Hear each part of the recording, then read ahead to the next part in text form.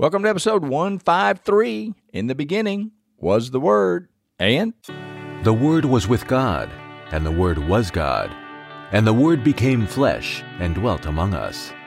Spending time in the Word of God is the best way to spend time with God. Welcome to No Doubt, No Fear, Only Believe podcast, where we will encourage, inspire, and empower you to live your best life in Christ. Here's Greg.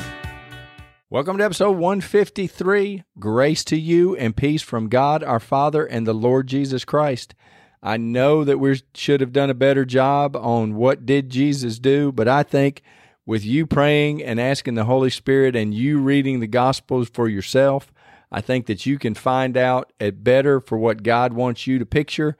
But that's just a stop on the mountain. And as we move across the mountain now, we're going to talk about plugging in.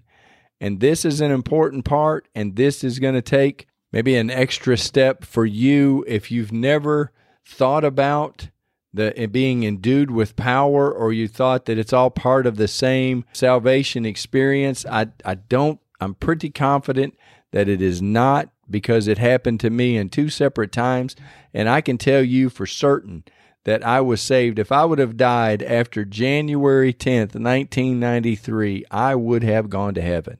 I accepted Christ. I knew something was changed in me.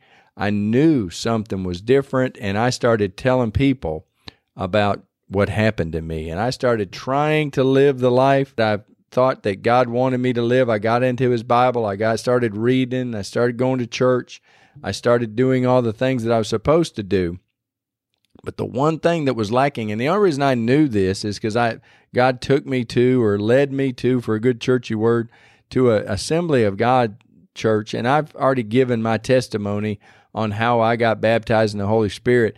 But I believe it's a separate baptism. And I'm going to try to do justice to show you in the Scripture that I believe it's a separate baptism. I want you to just trust me. You don't have to agree with everything that I say. And again, ask the Holy Spirit, just be led into the Bible, and just don't, let's not go based on what people or what denominations or anything like that have said. Jesus is the same yesterday, today, and forever.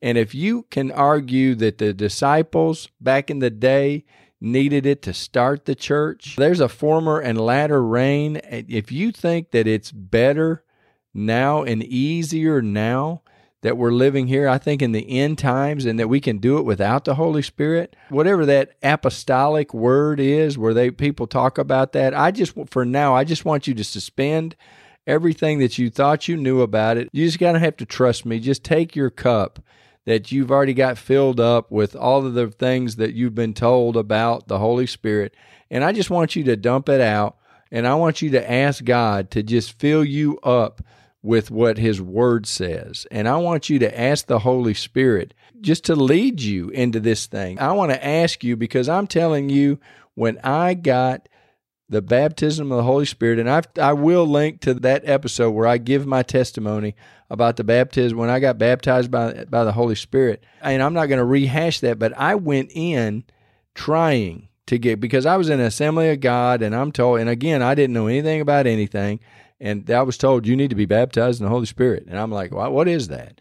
And I felt like the people in Acts, we hadn't even heard about that there even is a baptism of the Holy Spirit. And so I don't even know what that is, but I've heard people speak in tongues, and I had seen people act strange, and I didn't want anything to do with that, and I didn't think I really cared about the tongues thing.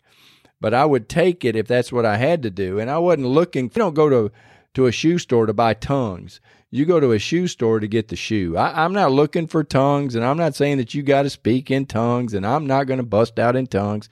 So everybody can relax listening to it, and you can relax driving down the road or working out. But I want you to know that this was a separate experience, and this is where the Bible just came alive. When I hit this mark in my Christian walk, when I got to, and I put it in the middle of the mountain, this was a game changer. This is when I knew that I was moving into something different, and the Bible just came alive. If you've ever wondered, why is Greg able to see some of these things and I can't see it? If you have not been baptized in the Holy Spirit, maybe if you have a gift of teaching, or maybe if you're struggling in some area of your life, I would ask the Holy Spirit. I mean, it's Him. What father would give his children good gifts? If you would give your child a good gift, and God is a perfect Father, what perfect father would not give the gift of the Holy Spirit? And I don't think it's the same. I don't think that everybody got it at salvation because of my testimony, because I went and tried. And maybe you could argue that, it just came alive, or I just accepted it by faith, down the road. I don't know. I'm not going to argue with you about it. But these baptisms were separated by years, not days or weeks or months. Now, there's places in the Bible where they accepted Jesus and got baptized with the Holy Spirit right then. And I wish that had been my testimony. It's not my testimony. I accepted Jesus, and years later, I was baptized in the Holy Spirit, because I like pictures, and I like to be able to picture something in my mind. So when you think about the baptism, when you think about the water, there's three different baptisms I'm going to talk about.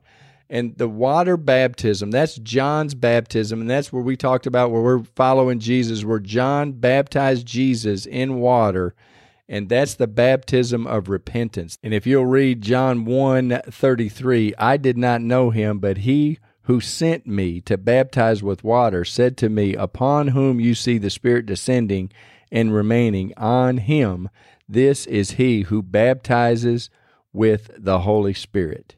And John then said, and I have seen and testified that this is the Son of God.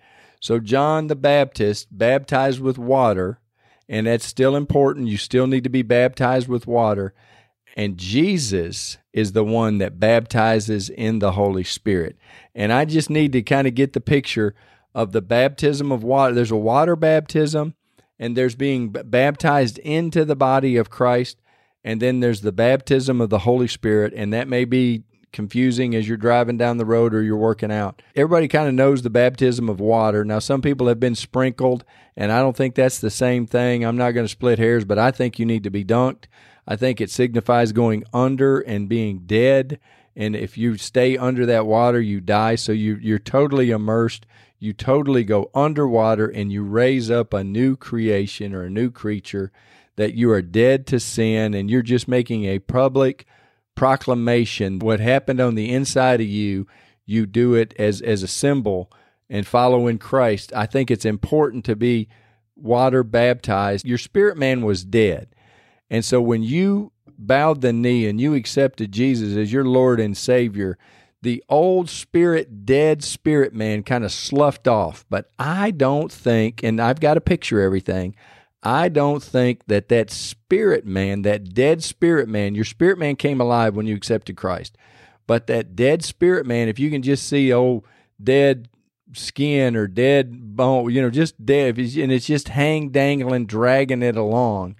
And I think in the spirit realm, if you have not been baptized with water, that is your spiritual circumcision. And I think it's in Colossians, and I'll go to that real quick. And this is Paul speaking about the legalism, and he was talking about in Galatians, it talks about being circumcised, and that's the physical circumcision with the male on the 8th day. That's the legalism.